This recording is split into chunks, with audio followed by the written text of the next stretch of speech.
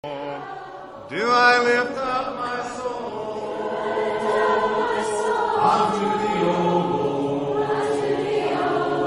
Do I lift up my soul, oh my God? I trust in thee, so let me not be ashamed when my enemies triumph over me.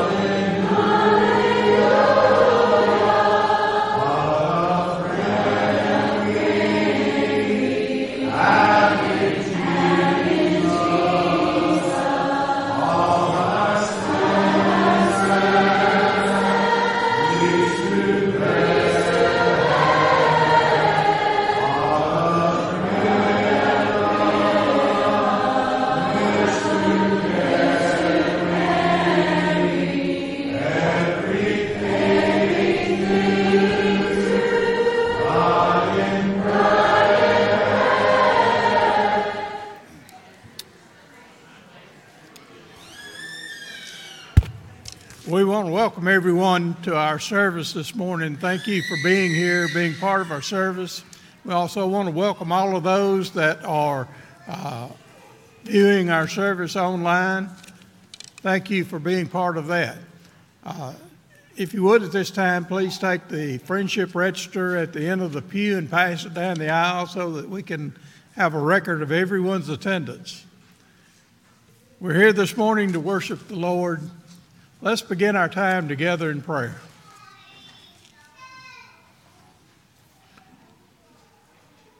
Our Father, creator of this universe, we come before you today to worship you, and we pray that our worship will be acceptable in your sight. Father, be with us as we try to be your people in this community. Help us to always reach forward and to show the love of Jesus to the community around us.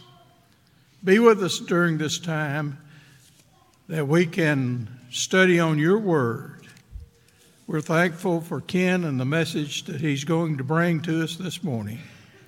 All of these things we pray in Jesus' name. Amen.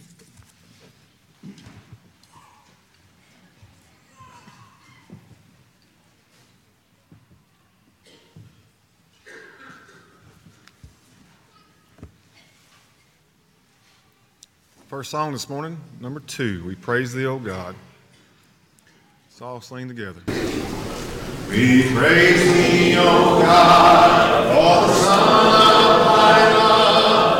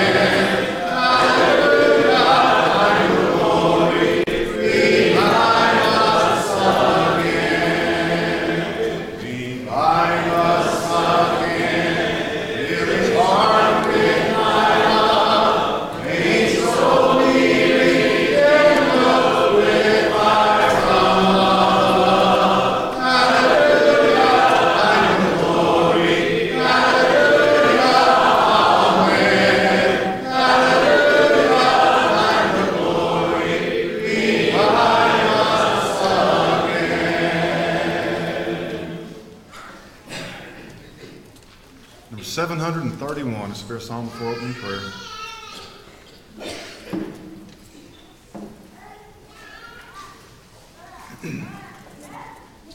Take time to be holy, sweet, offer thy Lord.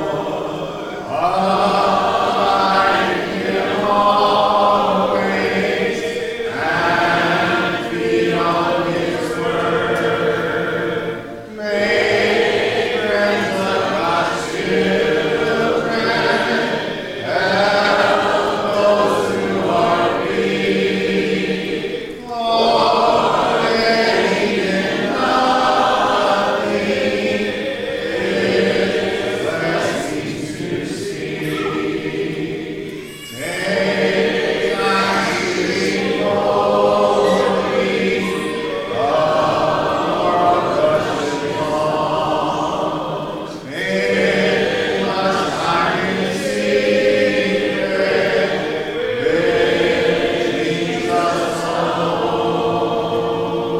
Abide in Jesus, like Him thou shalt be. Thy friends and thy conduct, His likeness shall see. Take time to be holy,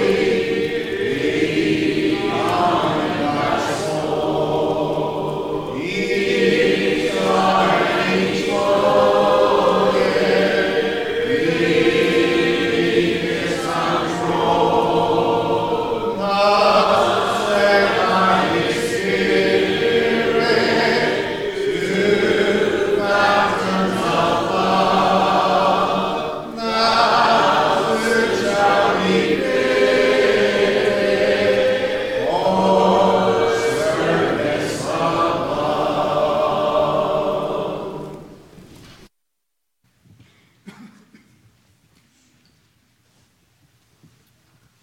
Would you bow with me? Father God in heaven, we thank you for this opportunity to come together and join our voices in song, to lift praises to you, to lift up our souls to you, and to put the week that we've had behind us so that we can focus solely on you. Father God, I'm thankful for each one that has made an effort to be a part of this family, to join us together. And Father, we are mindful of those that are not able to be here with us at this moment, whether due to illness or sickness or injury, Father, and we lift those up to you in prayer. We lift up to you Luther and Lynn and so many others that are on our hearts today, Father, that need your healing hand, that need us to help be a comfort to them as they battle whatever they are facing, Father. We pray for them to be able to join us once again soon. Father God, we lift up our hearts today that you will be with Ken as he opens up the word to us. May we have attentive ears. May we listen to what he has to say and take it into our hearts so that it may change us. May we be able to serve you better each and every day. Father God, we ask that you help us to be your hands and feet in this community, that we will reach out to those that are in need of you. Father God, so often we miss out on opportunities to share your word, and we pray that we will step out of our comfort zones, Father, and proclaim you boldly in this community. Father God, there's so much that this congregation does, and we pray and we're thankful for each and every one that has a part in it. Father God, we pray that what we do is pleasing to you. Father God, help us always to focus on you. Help us to always lift up the name of Jesus. In his name we pray. Amen.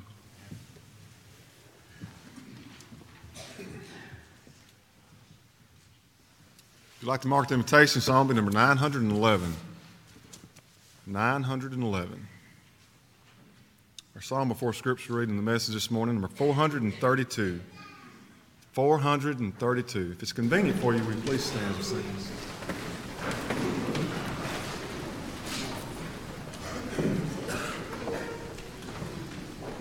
Thou shalt the young shepherd and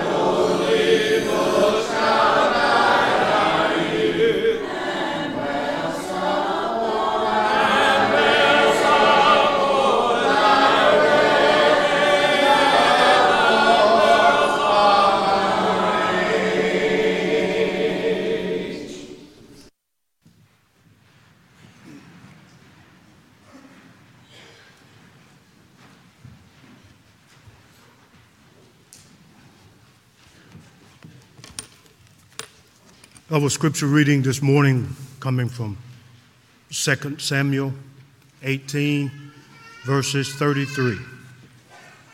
2 Samuel 18, verses 33. And we'll be reading from the King James Version. And the king was much moved and went up to the chamber over the gate and wept. And as he went, thus he said, O my son, Absalom, my son, Absalom, would God I had died for thee. O Absalom, my son, my son. May the Lord bless the reading and the hearers of his word.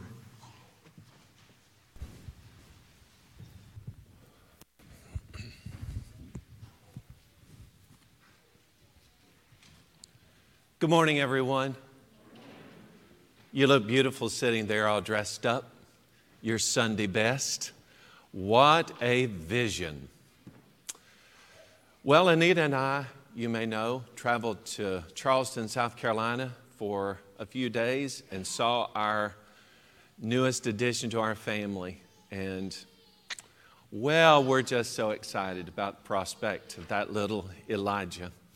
And thank you for allowing us to go. Many of you are back, I guess, from trips for spring break and all that. It's just good to be back together as a family.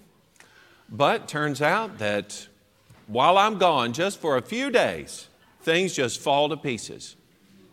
Now, Lynn Baragona is still recovering from what was supposed to be a simple procedure with her shoulder.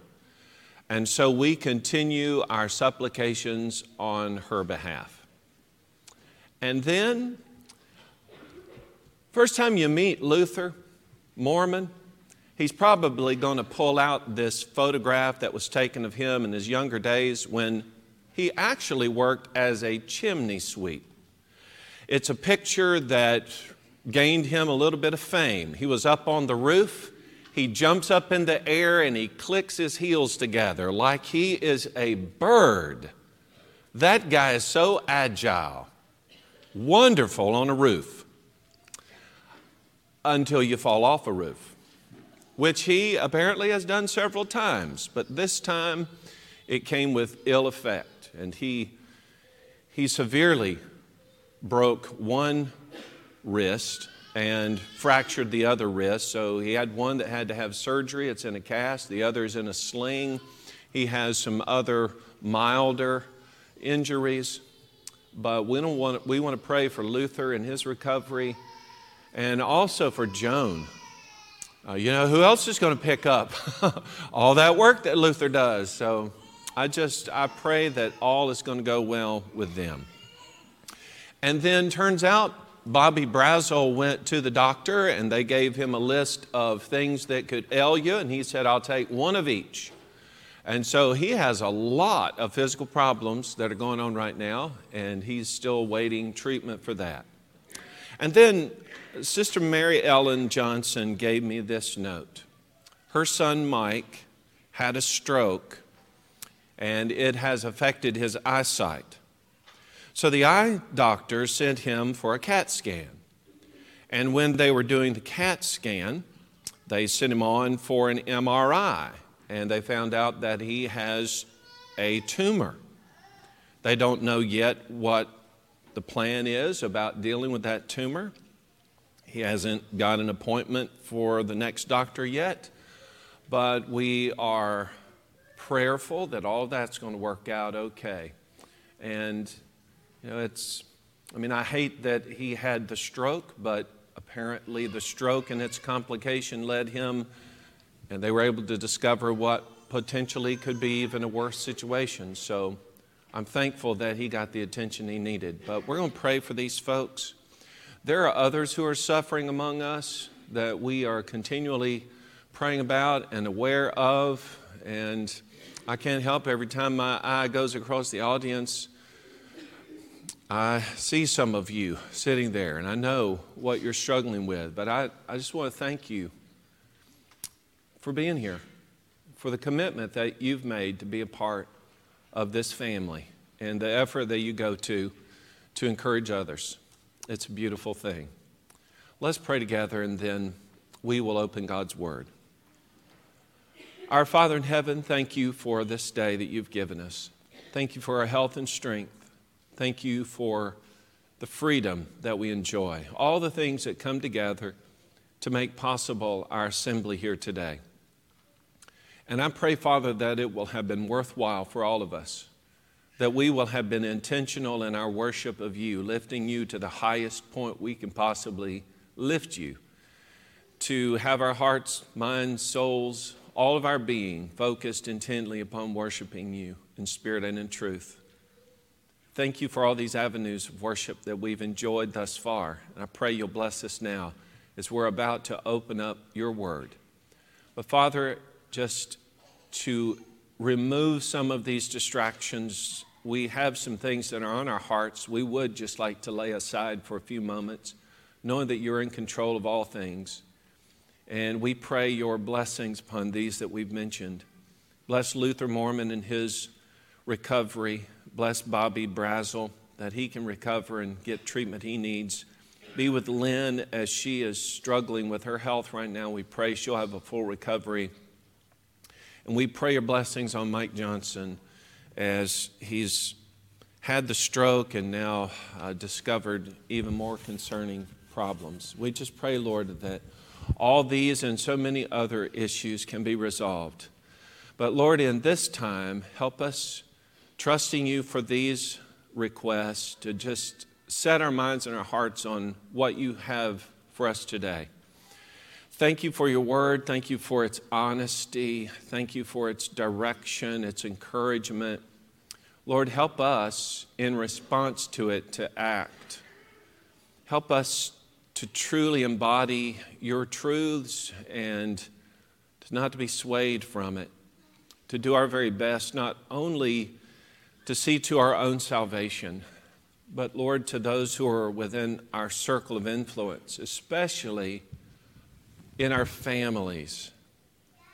And Lord, I pray you'll forgive us when we do not enact our due diligence in regard to our children or our grandchildren or even our great-grandchildren. Help us to realize our own faults before it's too late, and then to do our very best to make right situations that have gone so terribly wrong.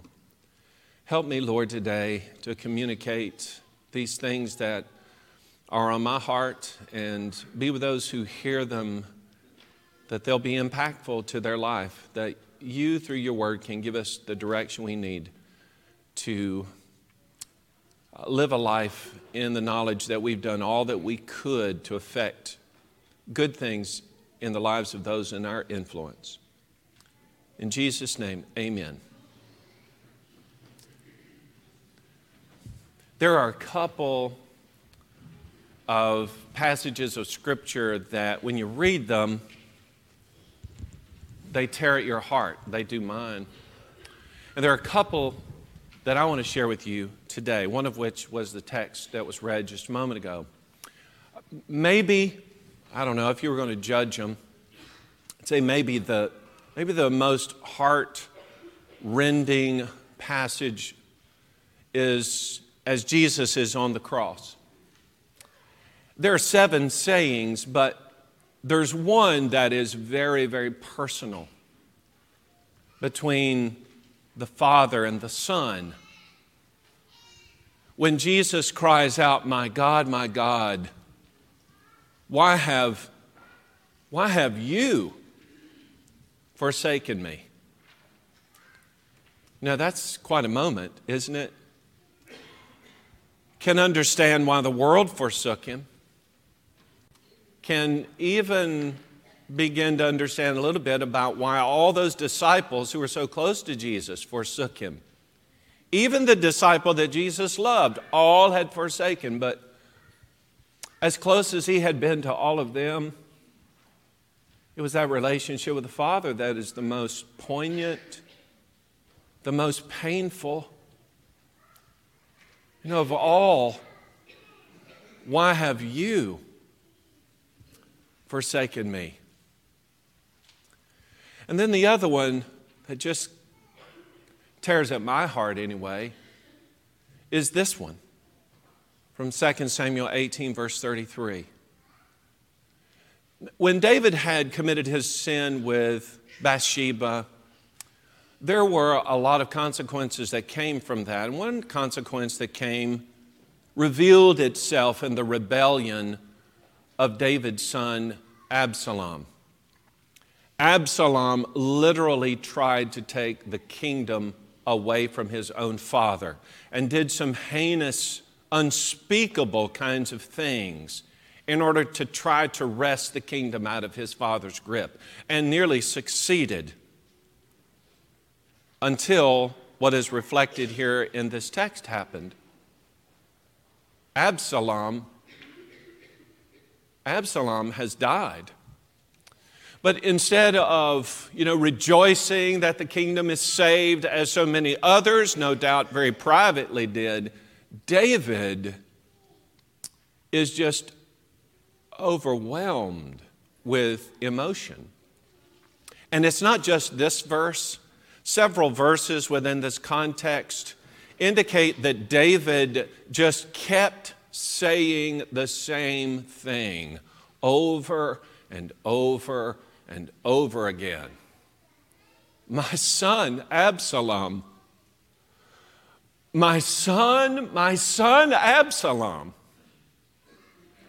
if only I could have died in your place. Oh, Absalom, my son,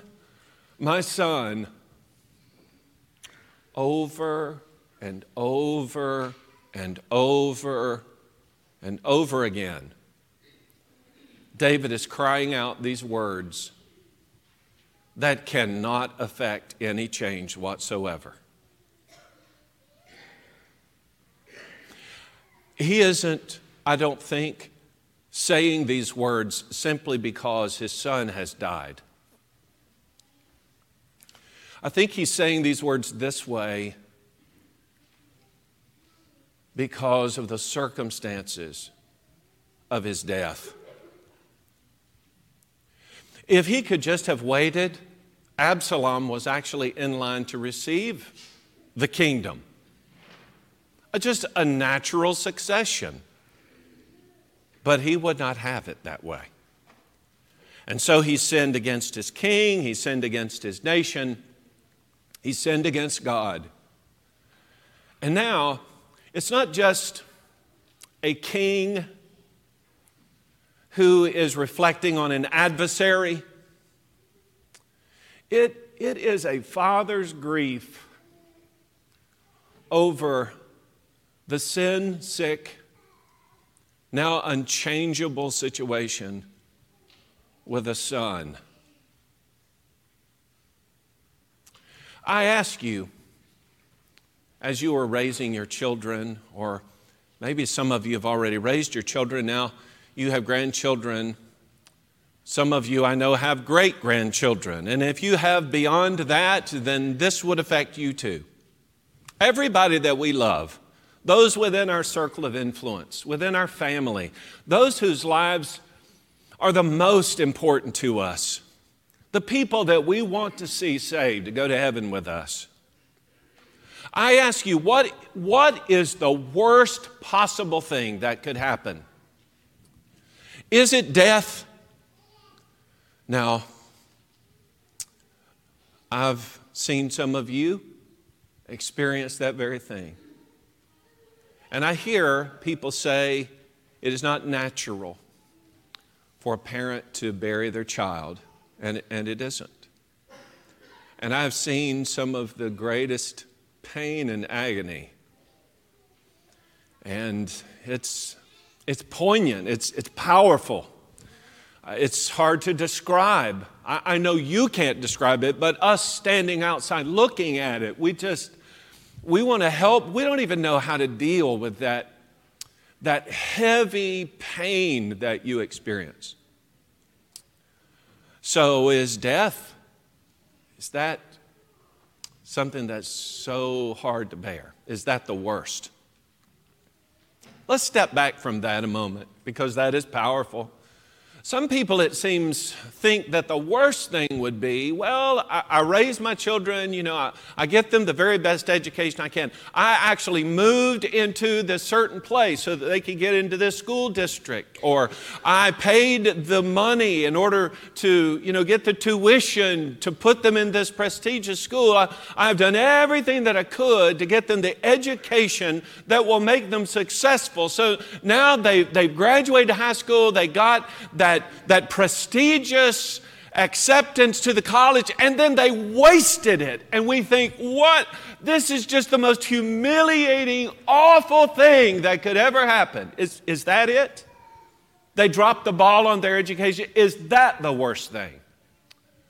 Or we raise our children, we put a ball in their hand even before they can walk. And we have visions of them becoming professional athletes. And so we take them to the T-ball or to all of those lower grade sports activities. We get them the best coaches. No, we don't want them on this team. We want this coach to select them because they're considered the best. And boy, they just have all this athletic potential.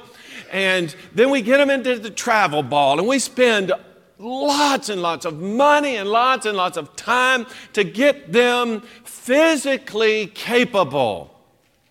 They get to high school, they excel, and we take the videos and we send out all of the resumes, the information to try to get them this great scholarship, because we know if we can get them the scholarship in just the right school, that maybe professional teams will see them and they'll have it made for life. And then they tear an ACL, or they just totally get burnt out in the sport. Or maybe they weren't quite the athlete we thought they were, and they don't make it as far as we had anticipated. And we think with all that time and money and effort and hope spent, that has got to be the worst thing that could happen to my child. Or let's say everything goes well, and they get out of the home, they get married, they start their business, but their marriage fails, or their business fails. And we say that is the worst thing that could possibly happen. I just can't believe it. Are these things the worst? Death, not getting the right progress on their education or their athletics, or successful marriage, profitable business. Is that the worst thing that could happen? In Matthew chapter 16, verse 26, Scripture asks a question. What profit is it to a man if he gains the whole world and loses his own soul? Or what shall a man give in exchange for his soul? Listen, I'm telling you, there is nothing worse for you and your child than for that child to leave the Lord and lose their own soul. So what can I do about that? I don't want that grief. I do not want to be in that same category of David, crying after a son with whom now there is no hope at all. I don't want to be that parent who is grieving, not just over the death or the failure of a child, but over their sin-sick soul. I don't want to be that parent who finds themselves at some point feeling no hope. What can I do about it? What can I do if my child leaves the church? What can I do if my child is not interested in spiritual things? What can I do to avoid the very worst thing happening? Well, I want to start with just talking generally about what we should already be doing. And I would call it just simply this: train up a child. You have heard that since you've heard anything related to raising or bringing up your children, right? Proverbs chapter 22, verse 6. Train up a child in the way he should go, and when he's old, he'll not depart from it. That is a text, a proverb that many of us hold on to just with the very nails of our fingers as we feel our relationship slipping away. We just get the idea, if I could lay the groundwork, if I could encourage my children while they're young and just get the Lord in them, just infuse my own spiritual journey into their life, that maybe, just maybe, even if they go off a little bit, eventually they'll come back to it. And I've heard a lot of discussions and the turning and the twisting of phrases in this text to try to make it something that it isn't.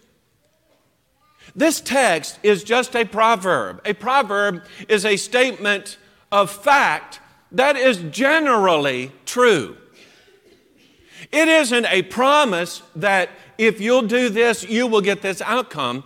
It's a general observation. And the general observation is this: if you'll do your best to train them in the right way, then even if they do go astray, even if they get on the wrong track, they'll still remember their upbringing. And the hope is then, if they go astray, maybe they'll remember the truths that they learned when they were young, and they'll come back to the Lord. And more often than not, that works.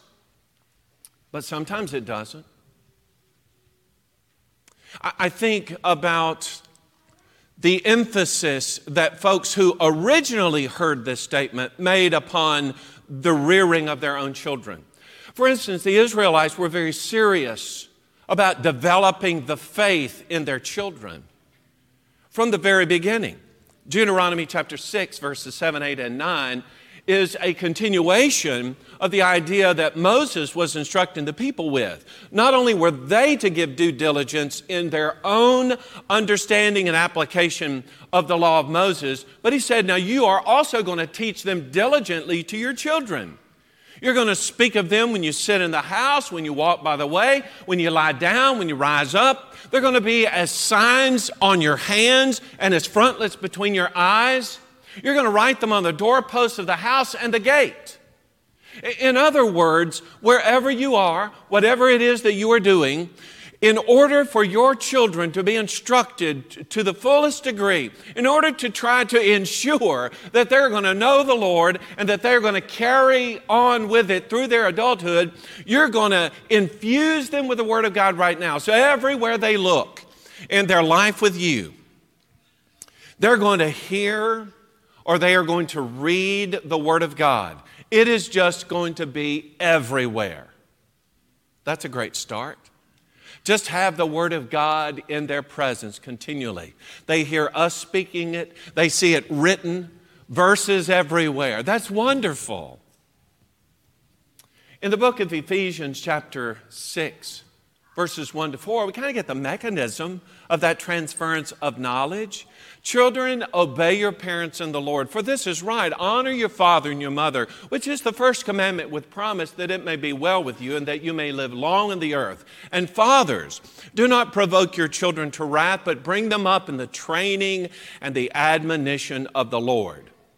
Colossians chapter 3, verse 21 says, fathers, do not provoke your children lest you cause them to become heartless, spiritless. You take the heart right out of them. These texts remind us that, there is incentive, children. If you obey your parents, it's going to be good for you. You're going to live long. It's best to, listen to those instructions because they'll not do you wrong. And if you follow it, most likely things are going to go great. But fathers, you're going to help manage this situation if you'll just train them with the thought that I want to instruct them and bring them along so that they can enjoy those things. I want to train them in the teaching, in the admonition of the Lord. I don't, as Colossians 3:21 says, I don't want to take the heart out of them. Okay, so I want to give the Word of God, but I want to package it in such a way as it's ubiquitous, it's everywhere, they see it, they experience it, and then I want to redouble my efforts by reminding my children that this is the right way and God has blessings in it, and then I want to continue teaching them. The head of that household is going to be responsible to it. And it's not surprising, I guess, then, with such an emphasis and importance upon the training of children, that even when it comes to leadership in the church, the bishop or the elder in the church, he is identified in the qualifications given in two different places. One, in 1 Timothy chapter 3, verses 4 and 5, and also in Titus chapter 1 and verse 6. The description is given with more emphasis than any other qualification, the importance of the father raising those children in the home. He's supposed to be one who rules his own house well, having his children in submission with all reverence. For if a man doesn't know how to rule his own house, how will he take care of the church of God? Well, there's some pressure, right? You'll know if this man is qualified to lead the church by what you see in his relationship with his children. And then over there in Titus 1 and verse 6, even more specific, he describes those children as being faithful, meaning that he has encouraged them in their relationship with the Lord itself, having become Christians, who are not accused of dissipation, which is excess, or insubordination, which is rebellion. In the New Testament scriptures, even when, I'm just going to assume since he's not mentioned that there wasn't a father in the picture, but even when there wasn't a father in a picture, understand that the raising of those children was so important that whoever could participate in it was involved. I want my children to be saved. I want them to grow up to know the Lord. So Paul would say of Timothy in 2 Timothy chapter 3 and verse 15 that he had known the scriptures from his youth. Well, how is that? Is it because he stumbled upon it? You know, I have a friend who says that he actually had gotten a hold of the Good News Bible and was reading through it, had no instruction throughout his youth about the Bible at all. He just was reading that book, and he came through the reading of the Good News Bible to know that he needed to obey the gospel. I mean, that's a powerful story. But we don't want everyone to have to stumble upon the truth, do we? Of course not. Not if I'm a parent. I want my children to know. In Timothy's case, how is it that he had known the scriptures, had grown in them, had developed the faith that he had? How is it that he came to that place from childhood to adulthood? Well, if you go back to chapter 1 and verse 5, you find out that the faith was established first in his grandmother Lois, and then in his mother Eunice. And Paul says, I'm persuaded it's in you now, Timothy. Somebody cared enough about their child, Lois for Eunice, and then Eunice for Timothy, to see to it that not just that they knew the truth, but that the truth developed a sustaining faith in them. So if I want to avoid what it is that David was grieving over here, I want to train up the child. I want to be sure that my children, those within my circle of influence, have that foundation. They know the truth. But what if I've done that? You know, Ken took them to all the church services, had scriptures all through the house, maybe on little framed pictures on the walls, even had bumper stickers on the car. Wore the t-shirts from youth rallies and stuff, had scripture on them, on the back. Promoted everything I knew to promote related to Jesus. Seemed like everything was going well, but now they've left home. And it cannot be said as it was of Timothy, that my faith is now in them. What do I do now? Can I want my child back? One thing you can do, maybe the most obvious thing of all, is to pray about it. I'm going to guess you already have that one covered. And, we look at some passages about prayer, and sometimes we just try to explain what they mean and try to put them into perspective. But there is a text, 1 Thessalonians 5:17. Sometimes we treat that way, but I'm going to think that a parent who has a child who has left the faith knows exactly what this text means. Where it says to pray without ceasing? I'm going to guess that if you have a child who was raised in the church, who knows better, but they have left the faith, I'm going to think that that is the number one thing on your heart all the time. You know exactly what that text means, to pray without ceasing. Yeah, Ken, there's a lot of ways that I stay in contact with the Lord, but it is like a 24-hour, 7 days a week, 365 days a year, every day, every night concern. I want my child back. What do you pray for? We can be very simplistic in our prayers and just simply say, Lord, change my child's heart. Make them come back. The Lord isn't going to make your child do anything. He's not going to overwhelm anybody's free will. Maybe we pray that Proverbs 22:6 comes into play. Remind them of what they know. Or maybe we pray that the Lord will bring somebody into their life that can affect that change. Maybe you can't do it. Maybe there's something about the faith that maybe now you represent in them and they just won't have it. But Lord, whatever it takes to bring my child back. I pray, but oftentimes I would blame myself. Yeah. What did I do? What did I not do? How about let's don't do that? How about let's don't blame ourselves? I'm thinking about Ezekiel 18, verse 20. This first thing's going to sound harsh because it says that the soul who sins dies.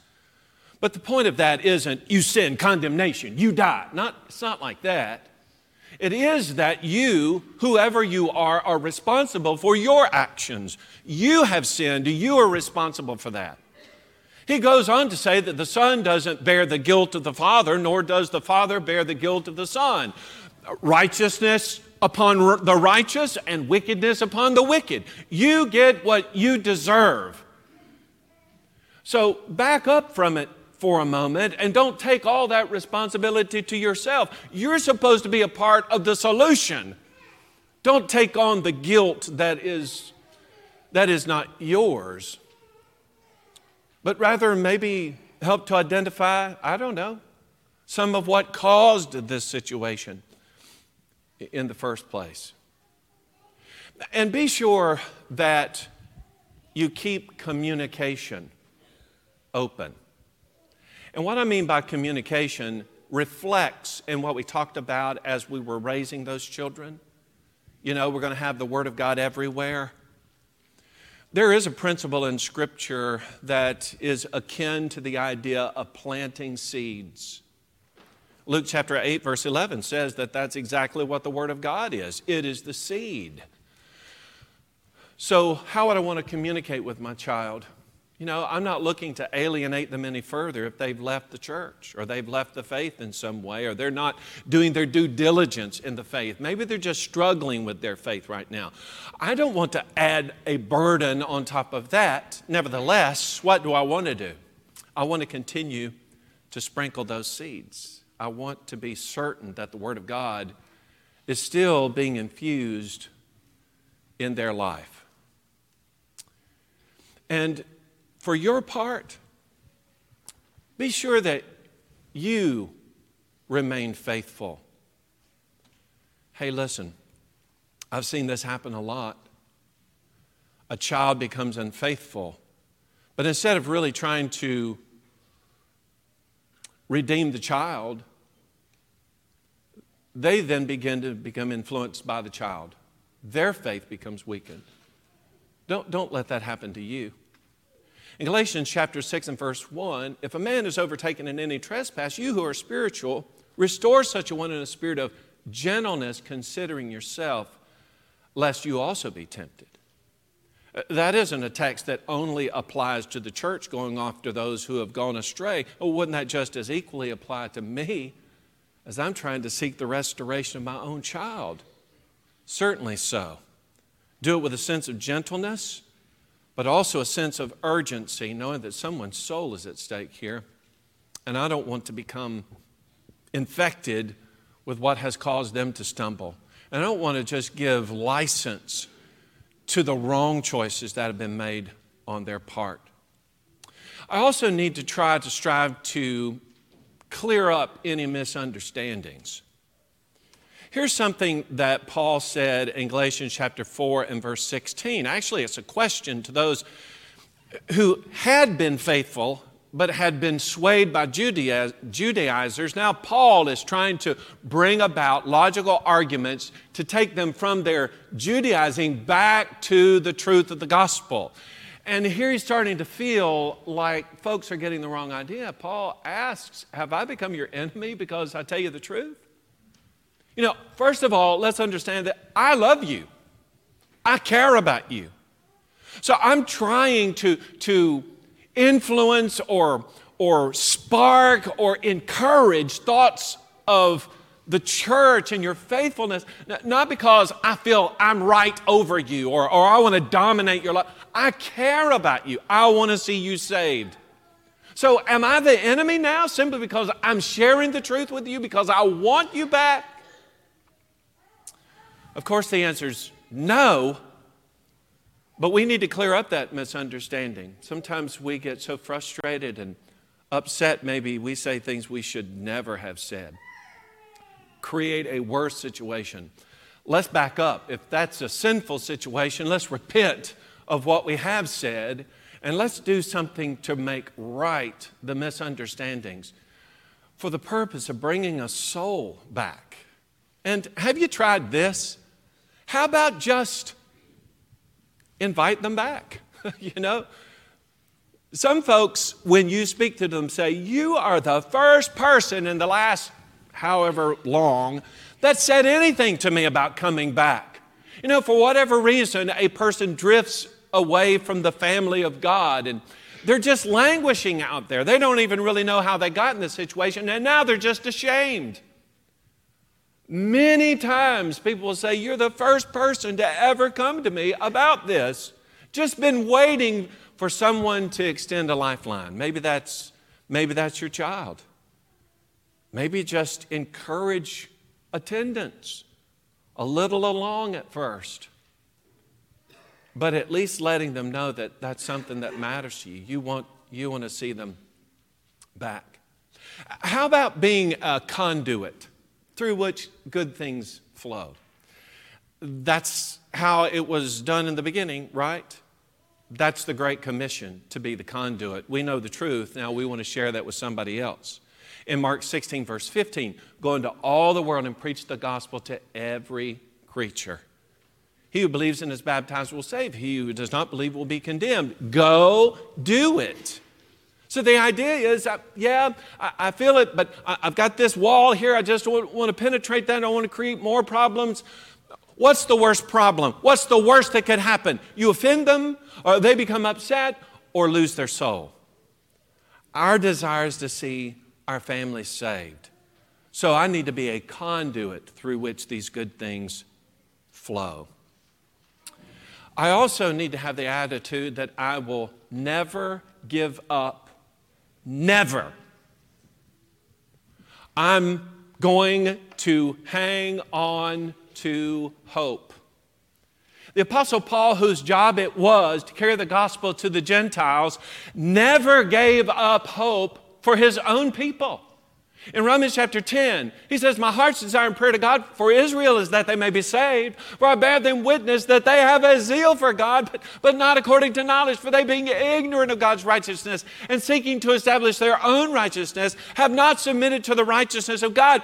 I just think, he's saying, I just think if I could get the truth to them, or if somebody could get the truth to them, that they would respond to it. I just hold out hope that that is true. I know how he felt because of what he said in the previous chapter.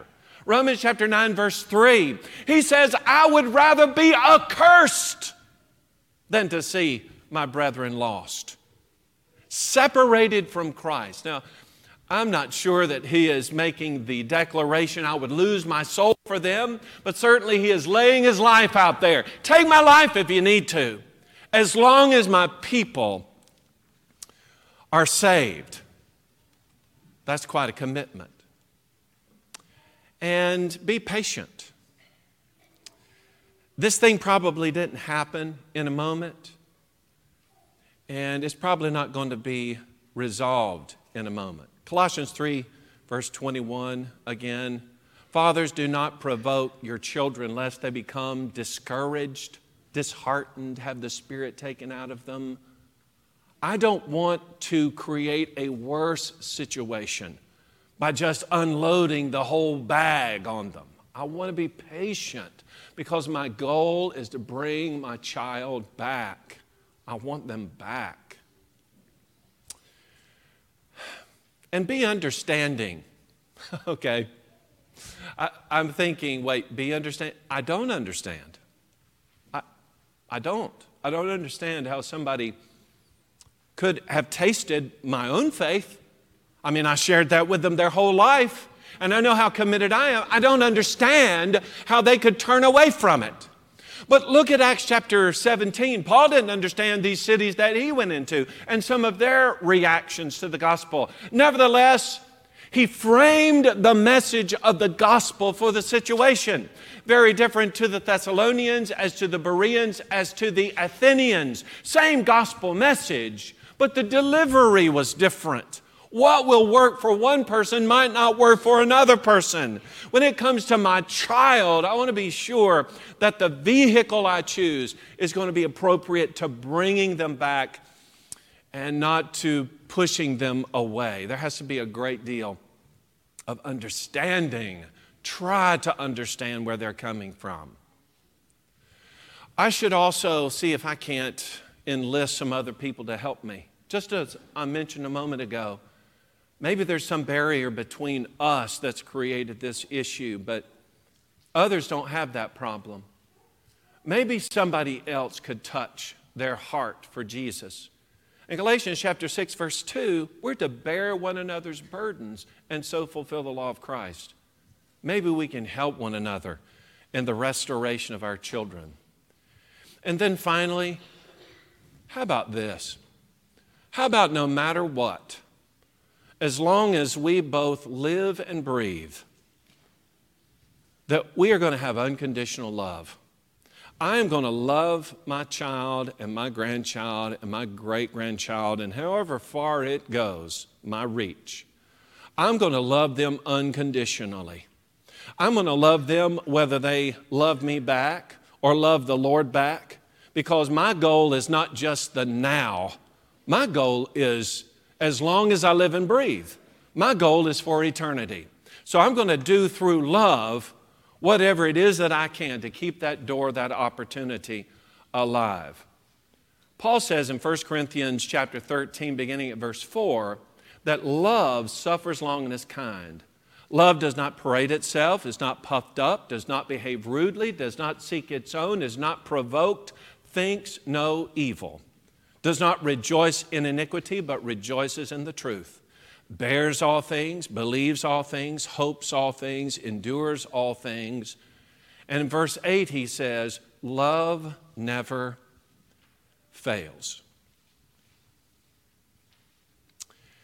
In Psalm 127 and verse 3, that scripture says that children are a heritage from the Lord, and the fruit of the womb is a reward. The word heritage there means that you have something that has been placed in your care, something that you protect, that has been given to you. It's all yours. The Lord Himself has given you your children for you to take. What He's given you is a life that will never end. Eternity is in your hands. And in the short time that you have to mold them, you are striving to mold them for eternity. In Luke chapter 15, there are 3 stories about retrieval, but the final story is the story you probably remember as the story of the prodigal son. Here's a father who has 2 sons, the youngest of which says that he wants what's coming to him, and he takes it, he leaves home, he goes into a far-off country, and he spends everything that he has, his entire inheritance, on wasteful, or the word that we use, prodigal living. Eventually, thankfully, he comes to himself and he remembers his past. But he doesn't think I'll be restored as a son for what I've done. I'd be lucky to be restored as a servant. But he goes back to his father. His father meets him on the road. But there is a beautiful statement for us that's found in verse 24 of that text. The father says, "This my son was dead and is alive again. He was lost, and now he is found." Maybe you know all too well the pain that David spoke of in our text today. But what is the worst thing that could happen? If that's something you're struggling with, I'm going to say you're probably not alone. What we could do is the first thing I encouraged you to do. We could pray about it. And we could encourage one another in it. Wouldn't it be great to have all these rows filled with people wanting the family to pray that they'll have success in reaching their child? I want to go to heaven, but I want my children to go to heaven too. Let's be committed to do whatever it takes to bring them back to Jesus. Maybe you're not a child of God yet. Today can give you an opportunity if you're that child that went astray. Today, what rejoicing it would bring all of us who are already conditioned to receive you back. The joy and celebration we would have to see you come back to the Lord. If you need to obey the gospel, you've learned the truth, you're here today. Perhaps that parent has spent all their effort trying to encourage you to obedience. Today, once you take that step, believing Jesus is the Son of God, turning away from your sin, confessing your faith, you can be buried in water right here in this moment to have your sins washed away, rise in newness of life. What joy and celebration. Is there anybody who needs to respond? Why don't you come while you need to? While we stand together and sing. Bring Christ your broken life, so are thy sin. He will create anew, make whole again. Your empty, wasted years, He will restore. And your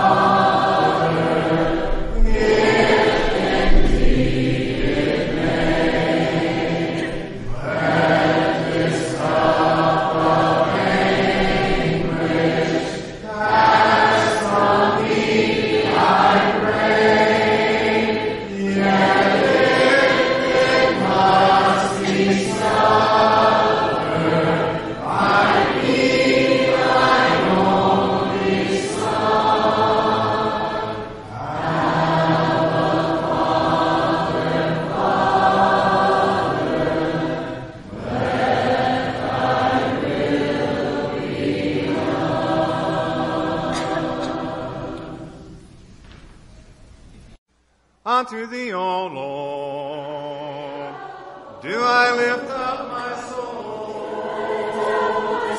Unto thee, O Lord, do I lift up my soul.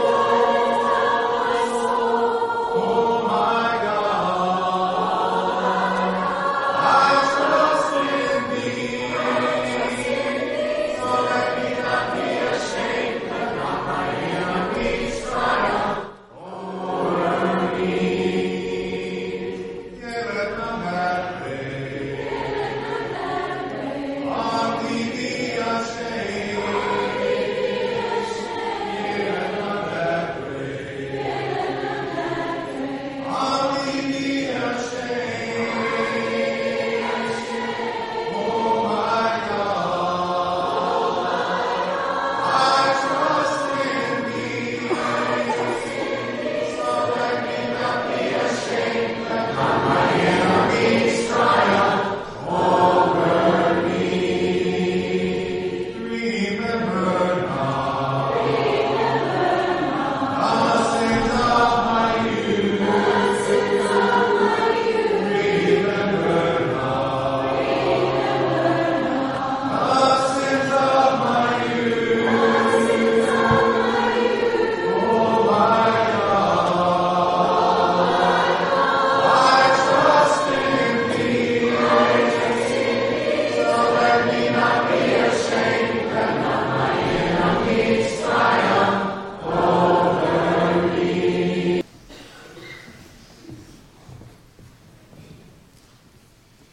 To prepare our minds for the Lord's Supper, we'll sing Night with Evan Pinion. Night with Evan Pinion, brooding o'er the vale, all around the silence, save the darkness wail, when Christ the man of sorrow in tears and sweat and blood, crossing the pardon, raised his voice to God, smitten for offenses which were not his own. He bore our transgressions, had to be alone. No friend with words to comfort, nor hand to help us there. In the weak and lowly, humbly bow in prayer. Our Father,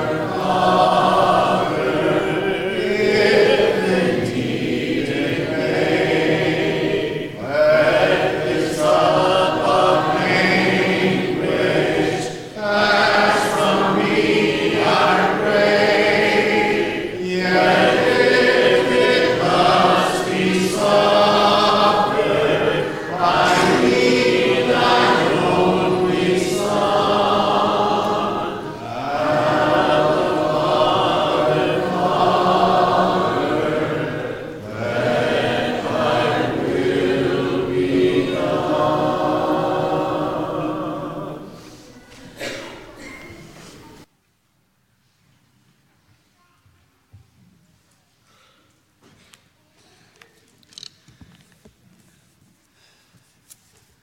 We take this moment to observe the Lord's commandment to remember his death on the cross.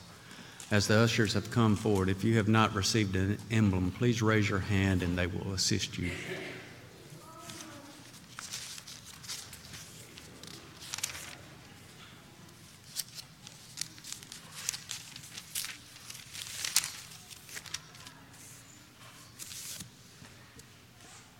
In the book of John,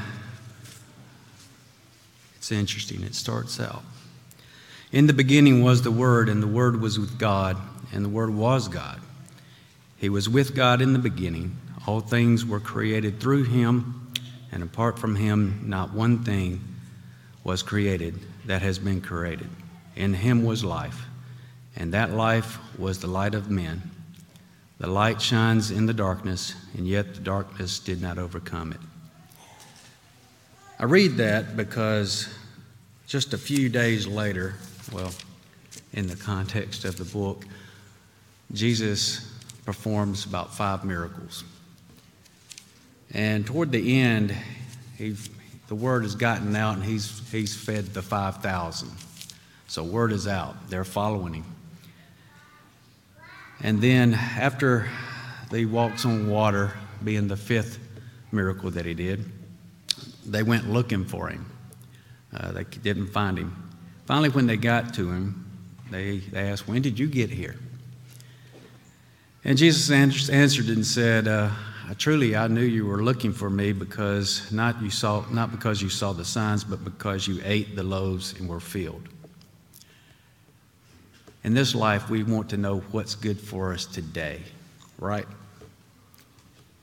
That's the reason why I went back and read, "In the beginning was the Word." So when they were asking about these miracles, and they wanted to know, what signs are you going to show us now? I don't know what signs they were looking for. I don't know if they were looking for the 16th seed to win the tournament. What sign could it have been? What kind of crazy sign would it have been? They were already following. At this point, he told them about the bread that saved their ancestors in the wilderness. And finally, when he said, he told them that he gave them this bread from heaven to eat.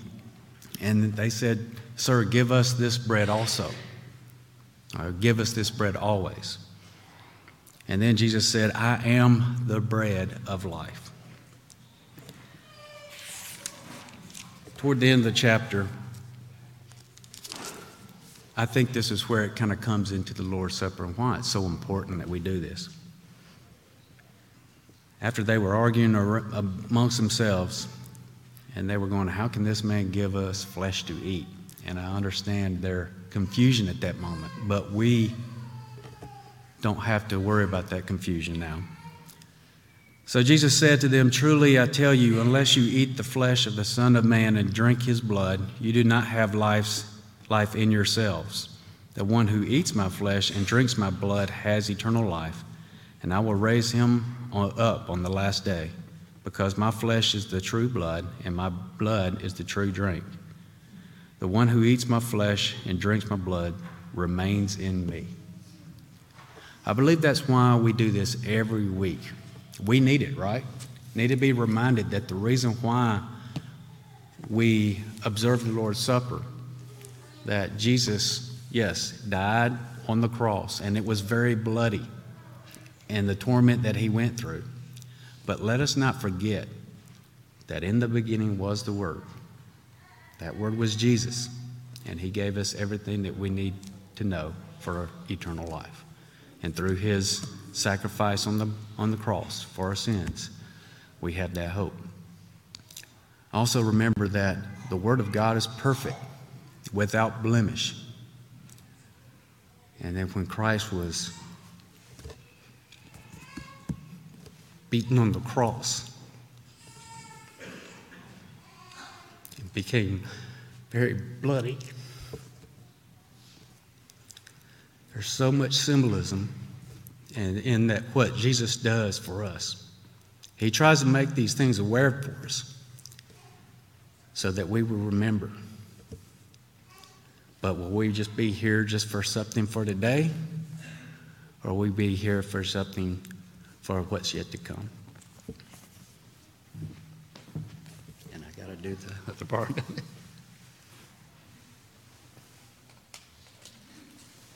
Oh, I set it down over here. Sorry.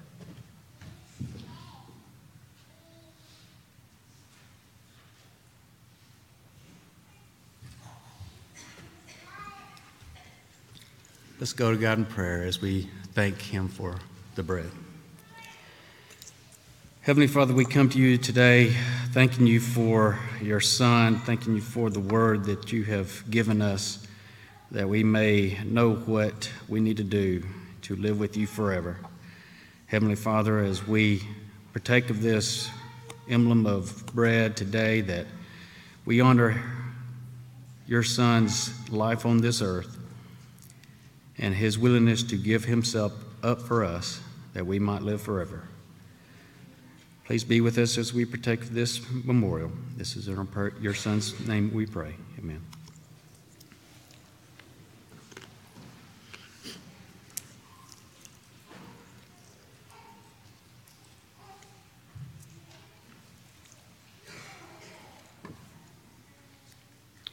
Let's continue our thanks for the cup. In like manner, Father, we ask your blessings on this fruit of the vine, which represents Christ's blood that was shed for all the sins of the world, that through his death and resurrection, we also too may die to this world and be raised in newness of life, so that we can live with you in heaven. This is our prayer in your Son's name. Amen.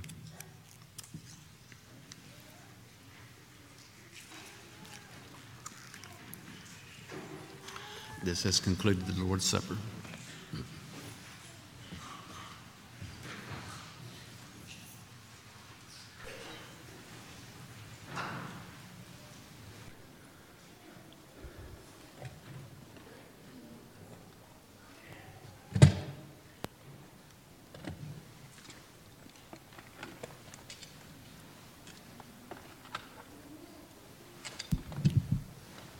Let us pray. Our most gracious and loving Father, we bow before Thee with grateful hearts, Father, so grateful of all the many blessings that You bestow upon us each and every day. Father, we're so thankful for the blessings of life, for the material blessings. Father, we are just so thankful for the demonstration of all those who have given, that we may continue our mission efforts, Father, a benevolence program. We just pray, Father, that we'll always be the wise and faithful stewards of all that You've entrusted upon us. We pray, Father, now that we will give freely and cheerfully. We love You. In Christ's name we pray. Amen.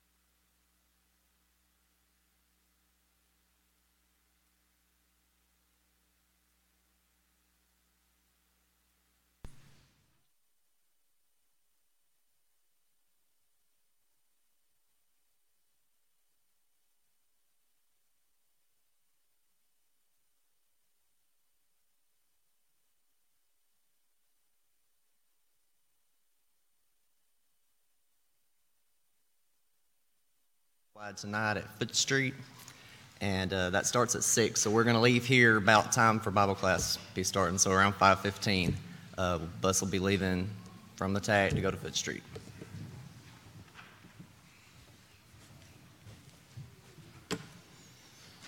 Good morning. We're so happy for you to be here at the Boonville Church of Christ this morning. If you're visiting with us, please come back at any opportunity you may have. We had 284 this morning in services. If everybody saw their program, we have several announcements there. There is a change. There's a change for the 8th grade puppet team.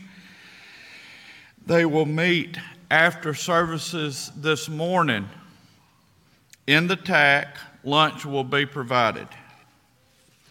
Also, the landmark nursing home service is today at 4, and Boonville Church is in charge. The senior rally will be at the Henderson Church of Christ on Saturday, March the 25th. The bus will leave at 8:30. Please sign the list if you plan to go. And then J.T. Beard's neighbor, Larry Gamble, passed away yesterday. That's all the additional announcements I have. If you will stand, I'll lead us in a closing prayer. Our Father in heaven, we're so thankful for you for this Lord's Day, for the ability and the reason that we're here. Help us to never give up on our brothers and sisters who may be astray. Let us have unconditional love for them and continually pray for them to come home. Thank you for all you do for us. We love you. In Christ's name we pray. Amen.